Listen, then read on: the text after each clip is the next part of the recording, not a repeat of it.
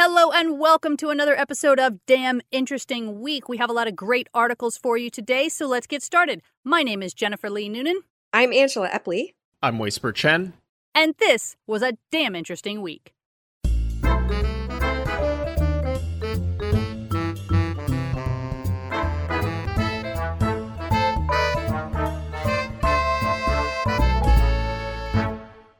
So let's get started with our first link. First link. Our first link comes to us from newatlas.com by Michael Irving. It's titled, Highly Efficient Process Makes Seawater Drinkable in 30 Minutes. Ooh, Wow. That sounds convenient.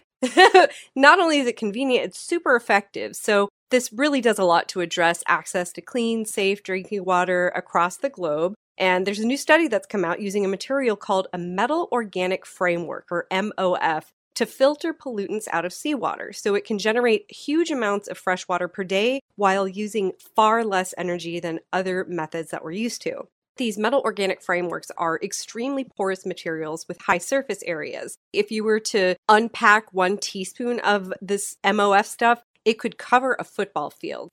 And because it has that much surface area, it makes it really excellent and ideal for grabbing hold of molecules and particles. And so this team developed a new type of MOF. They called it PSP MIL 53, super catchy. And so what they did is place this material in the water, and it selectively pulls ions out of the liquid and holds them to the surface, kind of like a magnet. And within 30 minutes, the MOF was able to reduce the total dissolved solids in the water from over 2,000 parts per million to under 500. Wow. That's super impressive. So it doesn't just pull out salt. Correct. It also pulls out pollutants. They were basically able to produce just under 37 gallons of fresh water per kilogram of MOF per day. And so once the MOF is also full of particles, when it's sucked up as much as it can, it's easy and quick to clean for reuse. All you have to do is put it in sunlight, which causes it to release the captured salts in as little as 4 minutes. So it's faster acting than other techniques. It requires way less energy throughout the cycle. So is the catch that it's really expensive? Because that's generally what it is, isn't it? My guess is probably just because they've just developed this new type, depending on who developed it and how greedy they want to be about patents or licensing or anything like that. Let's hope it's going to be a little bit more like a polio vaccine where the person who discovered it was like, why would I even want to patent it? This is something that should be available to everyone. So fingers crossed, but this is definitely something that a lot of people could use all over the world. Yeah, very cool. Next link.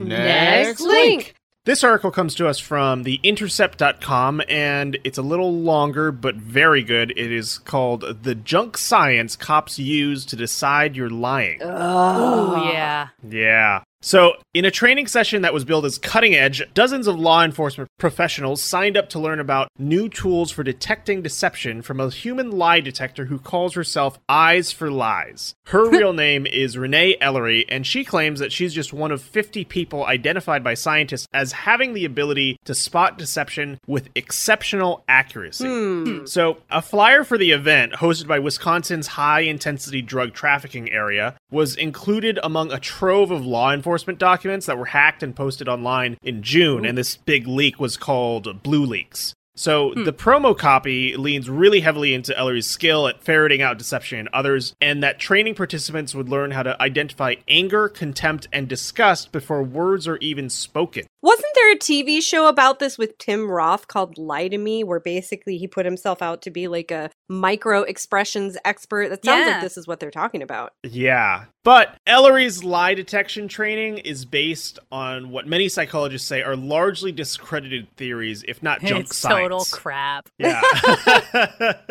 So the Blue Leaks documents contain numerous flyers for these sorts of trainings offered to police agencies across the world, and many of them promote methods of interviewing and interrogation, lie detection, and detecting danger that have been linked to false confessions and wrongful convictions. The search for a foolproof method of lie detection has a long history, says Richard Leo, who's a professor of law and psychology at the University of San Francisco and it just doesn't exist, he says. Yeah. Yeah. So Ellery vehemently denies that what she's been teaching has been widely discredited. Of course. Well, she would, yeah.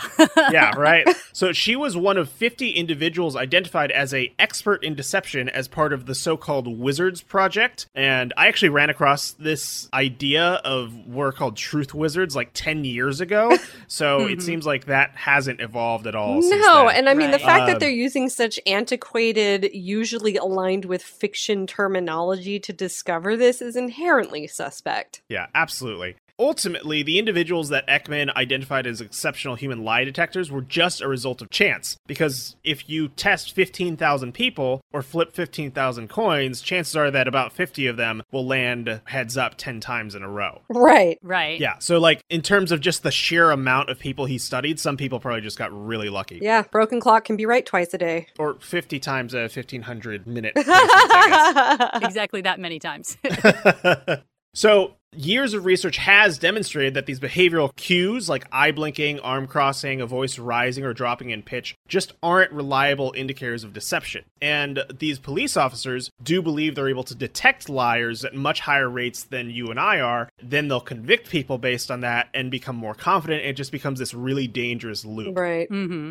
So The Intercept actually reached out to Ellery as well, and she first wrote that she wouldn't have time to explain things to the author unless she took one of her courses. Of course. And her masterclass is currently priced at $1,950 per person. That's $1,000, $950 per person. And then noted that she's not actively doing classes right now. And I'll skim over her response, but she has kind of a very egotistical expression of her abilities. She says, "I find at times with my gift, it's akin to seeing color in a world where other people live in a colorblind world." Wow. Yeah, she rambles on for a little bit and says, at a point I learned I can't change the world alone, but I can educate those who are open to learning, and they have thanked me endlessly. And is making other comparisons like, you were saying that I shouldn't teach because I can't make people like me? Does that mean that Nobel Prize winners, acclaimed scientists, and researchers who achieve great things shouldn't teach other people because other people may not reach the same success? Oh my goodness. There's a lot included in this article, like Oh, yeah. 2 other whole paragraphs that she's kind of rambling about. And unfortunately, Ellery's is not the only training program that was found among these Blue Leaks documents that sells questionable science to law enforcement. There's also a California-based group that has provided training in neurolinguistic programming, which teaches that deception can be detected by eye-tracking movements, a theory that's been widely discredited. There's also a suite of programs from the Subconscious Communication Training Institute and Spotting Lies, which are both outfits headed by Stephen Rhodes, who is a former police chief, current sheriff's department investigator, and retired Christian rodeo clown. Yeah.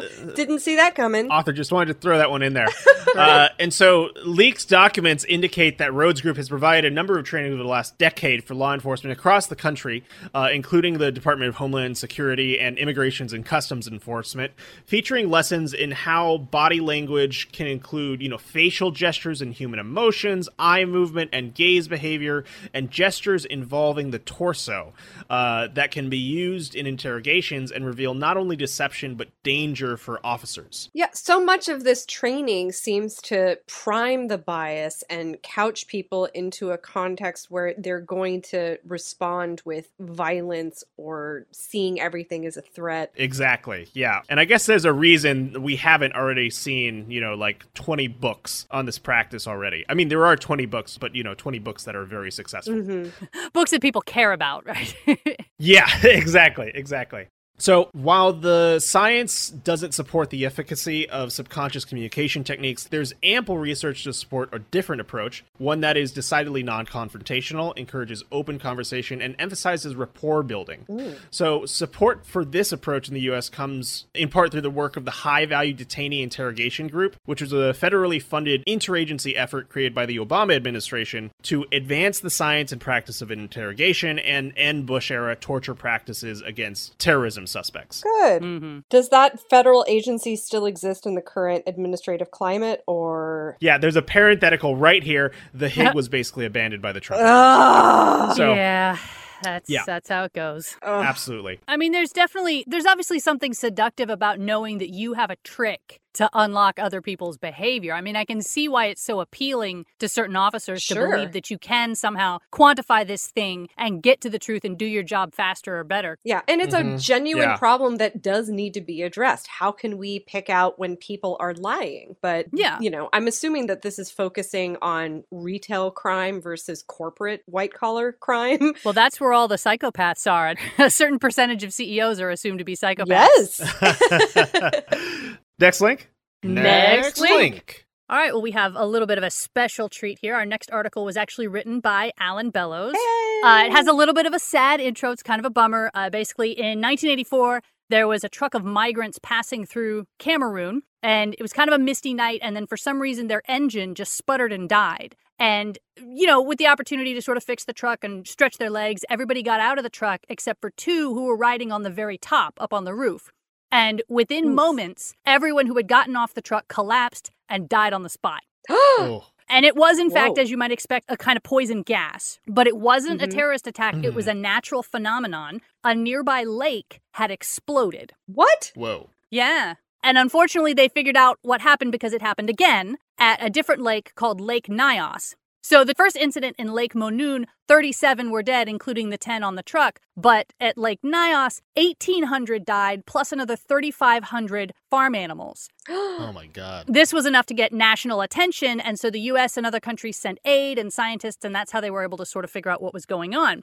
So there were two aspects to this phenomenon, which is tragic but also very cool. The lake is very deep but very narrow with these steep sides. And so what happens is that surface winds are not able to churn the water enough to get to the deepest layers. And the water becomes stratified where these cold layers at the bottom are undisturbed for decades or even centuries. And then the second key is that the lake sits atop a volcanic vent, that it's not a volcano that erupts, but it sort of slowly leaks carbon dioxide up through the rock. And the cold and the pressure of this particular lake shape keeps the carbon dioxide trapped in the super cold, lower, deeply pressured layers of the lake. So it just sort of sits there building and building. Then, like shaking a soda bottle, something moved. There may have been an earthquake or a landslide. Nobody really knows. But what happened was the water churned. Some amount of the cold layer was able to swirl up into the warmer layer, where it rapidly depressurized and began to rise.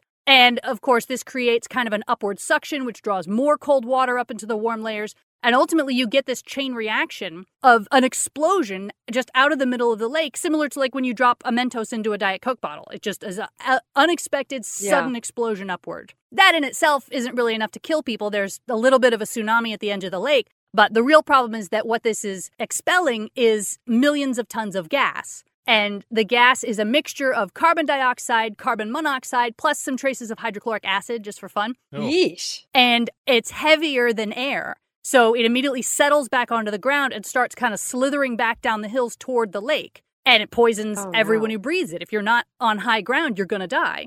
So that was sort of the explanation. They said another telltale sign is that within a day or two, the swirled lower water in the lake is very iron rich. And so as the water comes up along with the carbon dioxide, a whole bunch of iron is mixed into the upper layers. And once it's near the surface, it oxidizes. And so the lake that has just exploded turns rust red. Oh my gosh. Whoa. And that was what happened both at Lake Nyos and at the earlier lake. They had references to the fact that Lake Monoun had turned rust red as well after this inexplicable tragedy. So, the scientists kind of determined what had happened, and they determined that the Lake Nyos explosion only released 2% of the gas that's held down in the depths. Holy cow. They can't fix it. They can't predict when the next explosion will occur. It's definitely going to occur again. I mean, this is just an inevitable thing. But unfortunately, they can't talk people into moving away from these lakes. There's villages set up here, and they're, basically these white scientists coming in and going, listen, we know something that's going to happen, and you have to trust us. And they're like, no, we're not going to move. We have our whole lives here. Yeah. And since then, they've studied other lakes in the area, because it's this whole volcanic system underneath this area of the country. And they've found an even larger site at Lake Kivu in Rwanda. And the fossil record from the surrounding land indicates a massive biological die-off about every 1,000 years or so. I mean, this is clearly a lake that is set to explode at some point. And the danger here, of course, is if Lake Kivu explodes, about 2 million people would die. Again, this is them trying to convince locals this is a problem, you really need to move. And they're just saying, no, we'll take our chances. Which, you know, if you look at California, there's people who say, yeah, I'll take my chances on an earthquake. So I can't say. Sure. Or hurricane zones. Yeah. So the government of Rwanda did install some large pipes that kind of reach all the way down to the bottom and constantly pump a set amount of cold water to the surface. And they look like little fountains. Like there's just this little circle in the middle of the lake that's just shooting water up constantly. But the scientists say it's not enough. It's not removing enough carbon dioxide. The threat of explosion is still very much there. Mm-hmm. But this is a relevant subject of study even outside of volcanic regions because one of the, quote, big ideas for climate change is to capture CO2 in the atmosphere and force it to the bottom of the ocean, where it is assumed that the temperature and pressure would presumably keep it down there, right? It's a sort of forced sequestering of this carbon dioxide at the bottom of the ocean. And you really only need to look at these exploding lakes to realize, well, there could be ways that that goes wrong, right? That's not necessarily something we want to set ourselves up for. Yeah. So there really is there's no happy ending to this one. It's a really just sad phenomenon that we know is going to happen. It's just a question of when. And we should, you know, study it more, but there are no magic solutions to any of this stuff, I think. No. Yeah, I hope we don't add more carbon dioxide to the carbon dioxide problem. I mean, isn't that just like building a bigger bomb or fighting fire with fire? I don't know. Right. I'm mixing up my metaphors. Yeah, no, it definitely seems like putting it at the bottom of the ocean is a Band-Aid solution at best, right? Like, you don't need to be causing tsunamis on the coastline because you're trying to keep the water level from rising at the coastline. Next link? Next link. All right, sounds like we could use a wine break here. So we're going to head over to Atlas Obscura. And this article is looking at Florence's wine windows and how the coronavirus is bringing them back. Oh. Basically, there are these little wine windows, or buchette del vino, around Italian cities, largely centered in Florence. And the article does have pictures. They look like these cute little sort of flat on the bottom and then cylindrical oval round around the top, kind of like a little mouse hole, but a little bit larger. And they're big enough to accommodate a glass of wine and a hand, and they've got these little doors. And they're coming in really handy while we're in a pandemic and people want to go out and get a glass of wine. Why were they there in the first place? I mean, I'm assuming it wasn't a previous pandemic. Well, it certainly came in handy during the plague, but it's believed that these really kind of came around when people were using them as kind of like an early farmer's market in which producers could sell directly to customers without a middleman or associated taxes. So it was almost kind of like a speakeasy workaround sort of thing, but obviously during the 17th century when we had the plague, they came in super handy because, because pandemic. Right. And the windows were kind of popular for centuries, but then fell out of use during the 20th century where we had different supply chain, cultural habits, and things like that. But there has been a society called the Wine Windows Association with the goal of trying to draw renewed attention to these Florentine relics. A lot of them have been painted over or lost or plastered over or even graffitied. And so they really wanted to make the public interested in them again and their history, trying to put plaques near them to solidify their historical and heritage status. But they're really cute. They're very charming. They do look sort of like elevated mouse holes. Some of them kind of look like they've been restored along newer additions or revisions to buildings and things like that. But this feels like what they really need is now they need to invent really narrow takeout containers so they can like fit the food also through that window. Like, I imagine the size is a problem. Yeah, they're definitely more vertically oriented. So anything that is going to be, more beverage oriented. Some of them are not only selling wine, but they're also doing gelato and coffee. But if you're getting like a bunch of, drunken noodles at a Thai restaurant, you're probably out of luck. I like the idea that there's just this cornucopia of stuff behind the window. And maybe you could just be like, well, surprise me. And then you just get something past you through the window, and then you're happy. Yeah, like instead of smoothies, we can just apply that to a whole Willy Wonka, spectrum of food. I want a full roast beef Thanksgiving plate, but just put it in a cup. Yeah. Next link? Next link. Okay, this article comes to us from the BBC, and it is titled, "The Millions Being Made from Cardboard Theft." Ooh. So, getting all your cardboard recycled may often seem like a pain, but there's a ton of money to be made from all of this so-called beige gold. And this is attracting criminals from around the world. What? So apparently they're making just a fortune from stealing used cardboard that's been left out to be recycled and just selling it on. This also means that legitimate recycling firms and the city and other local authorities who take a cut from the sales are missing out on tens of millions of dollars. Wait, what is recycled old janky cardboard even good for? Who's paying a premium for that? Yeah, I don't know. I think it's mostly for just, getting recycled into eco-green things. A lot of it is going to Southeast Asia, China, other places like that. It's just getting sold on to whoever would use it. And essentially with anything that you steal, you sell it at a cheaper price. So that's probably a big part of the reason as well. Mm-hmm. But also with the recent shortages with COVID, there's been a huge increase in cost of the cardboard as well. So that's also pumped up crime quite a bit.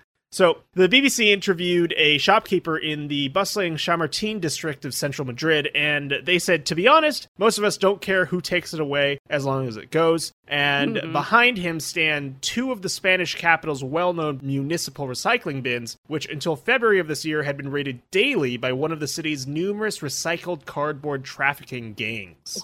So, a few miles away at the headquarters of the Nature Protection Service, or Seprona, of the Spanish Guardia Civil Police Force, is a map of Madrid covered in a bunch of different colored dots. And 18 colors mark out 18 different routes used by the various gangs. So, Seprona was brought in to help tackle the problem in 2018 after the Madrid city's police force was unable to solve the issue with its policy of fining anyone caught stealing used cardboard.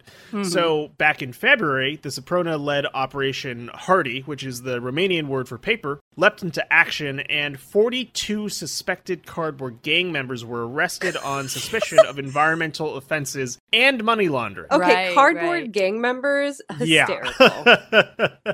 The numbers, though, get pretty big. They're accused of stealing and shipping more than 67,000 tons of waste a year per year. Yeah, since 2015 at an average value of 10 million euros per year. That's crazy. Yeah. See, I have to appreciate, organized crime is bad, but I can appreciate when they are truly organized. It feels like they've created a competitive recycling service, and frankly, it sounds like they're doing a better, more efficient job at it. I don't know. I feel like let them have it. Praise good project management where you find it in the wild, right? Exactly. Yeah. I mean, they are our most industrious citizens in the end. Right. So in this case that's been delayed by the coronavirus pandemic, the trial is due to take place later this year. The police have photos of some of the men crawling in and out of these recycling bins. So, they're really just getting down and dirty with it. The photographic evidence came despite the Madrid Council deliberately introducing dumpsters with smaller holes in 2016. And the shopkeeper they interviewed joked, perhaps the thieves just got thinner.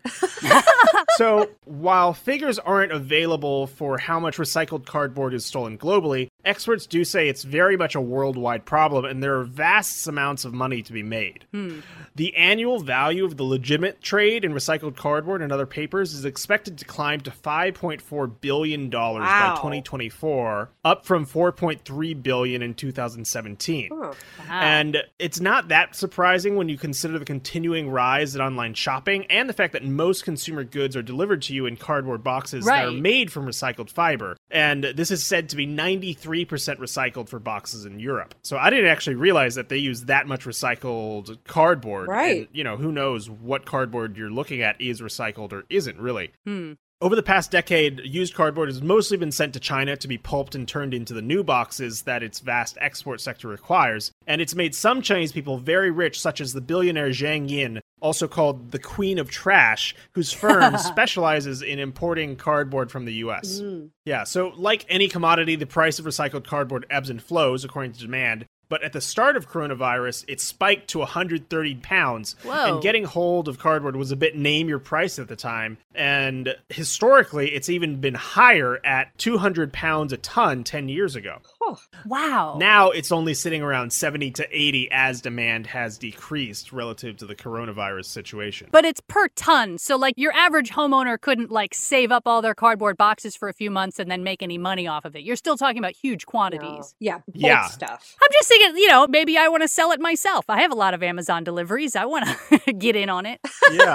We just need to group together, guys. Yeah, Right. although on the flip side, if you wanted to, you could buy an entire ton of cardboard for only 80 euros, and then you could sell it to your friends and family secondhand. And Right. then, I don't know. Something triangle mid-level marketing scheme. Right, you know. right. This sounds like it's only a problem in certain areas because I happen to know for a fact, and don't ask me why I know this, but in Austin at least, and I think the state of Texas as a whole, once something is in the garbage or recycling bin, it is 100% fair game. It's not considered stealing if you take something out of a dumpster in Austin, Texas. I know that. But Wow. Yeah. Yeah. That's great for the freegans out that's here. right, exactly. And that's why why we have it is because there's people who have lobbied for that sort of progressive lawmaking here.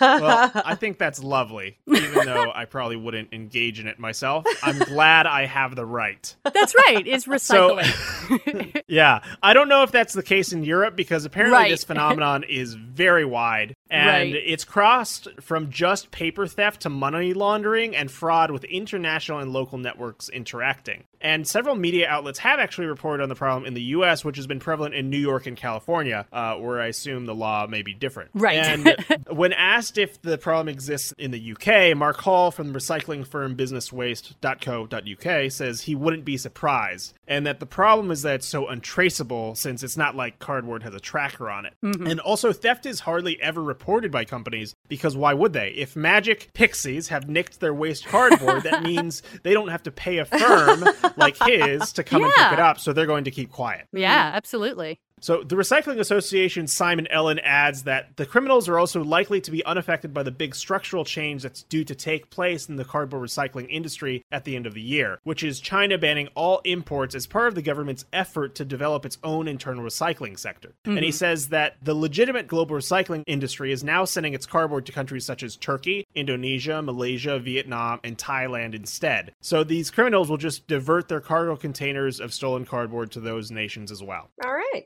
I guess the search for them continues.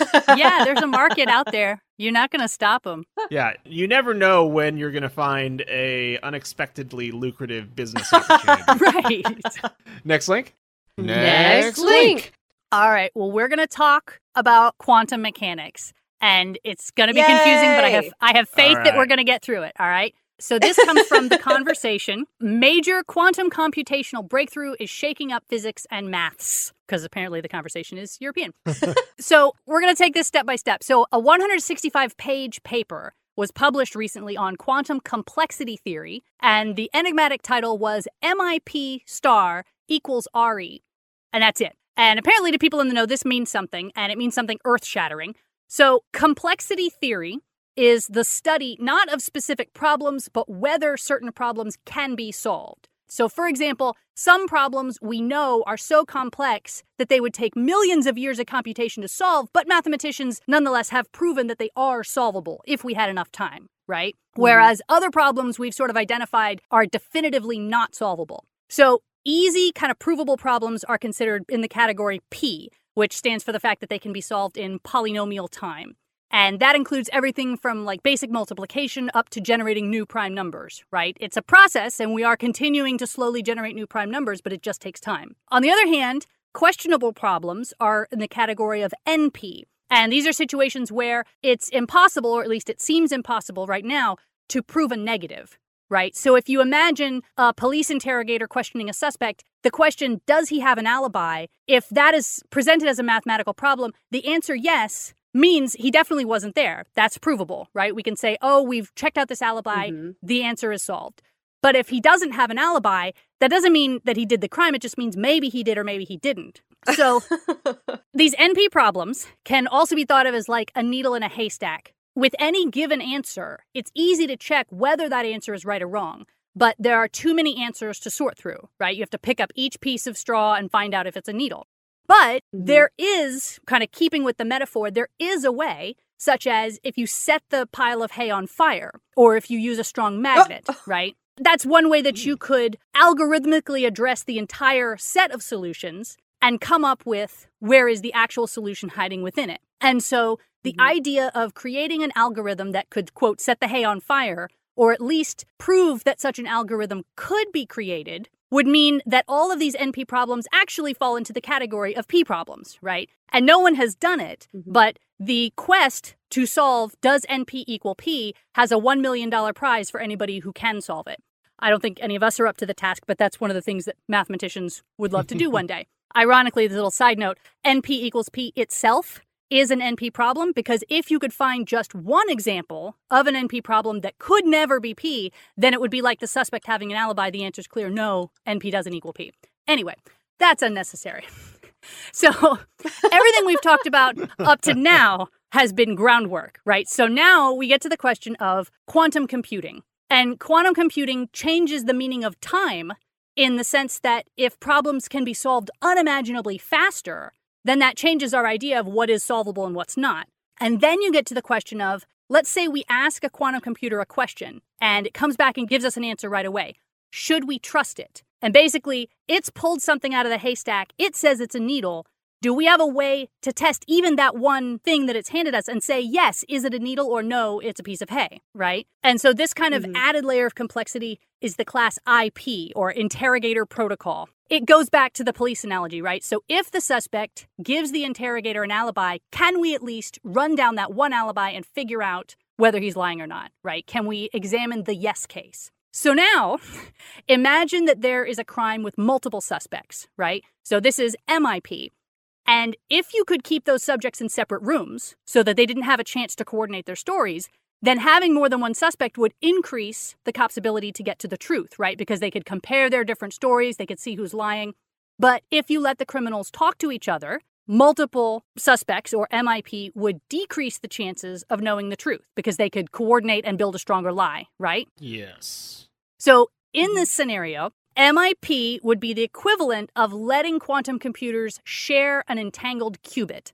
And qubits are the sort of thing that quantum computers use to do their calculations. And as usual, we get into quantum theory and it gets really mind-blowing, because one of the things that this paper proves is that when quantum computing is involved, they actually call it MIP star, or MIP asterisk, because when it comes to quantum theory, more coordination between quantum computing means a greater certainty about the answer. And it's very easy to be like, oh, okay, it's quantum, it's the opposite of whatever we assume to be true. And that's fine. But there's obviously a lot more to it. It's 165 dang pages. But the end result of this paper has blown up several disciplines, right? So for example, there is a theory in physics known as Sirelson's problem. And it boils down to the quantum version of A equals B, B equals C, therefore we can assume that A equals C.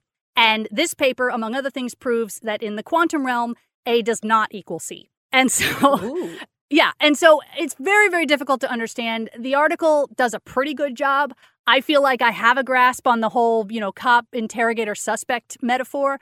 But then it also at the end throws in a bunch of and the reason this matters is all of these things we thought were true are not true. And it's really just kind of crushing to be reminded constantly that quantum theory is so mind-blowing and hard to understand that It's just waiting around the corner to be like, you thought 2020 was crazy? Right. Just wait until we get to quantum 2020. Exactly. There's more than one 2020s, and just because 2020 equals 2020 does not mean it equals 2020. Oh, man. Yeah. But, it's good to know that somebody smarter than me is working on this. And if they've proven it, I believe them, because I don't have the ability to test whether I believe them or not. So that's what I'm going with. I mean, the closest corollary I can imagine to relate it to my own experience is with cryptography, where now we know that there are certain problems that take so long to solve that they're essentially, impossible to solve. It's because they're on the scale of millions of years. But once you add quantum computing into the mix, all these problems that we rely on just being too difficult to solve are now totally, completely different and change your perception of the practical reality in which you live. Whereas quantum seems to change the literal reality.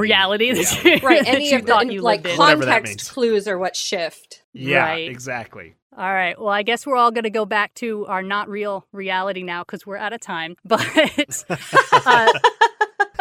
some of the articles we did not get to today: how former samurai and farmers cultivated the first Japanese apples, ATM hackers have picked up some clever new tricks, and the fallacy of the dirigible. So all that and more can be found on damninteresting.com. If you'd like to support our podcast, you can go to patreon.com/damninterestingweek. In the meantime, my name is Jennifer Lee Noonan. I'm Angela Epley. I'm Whisper Chen. And we hope you have a damn interesting week. Bye-bye.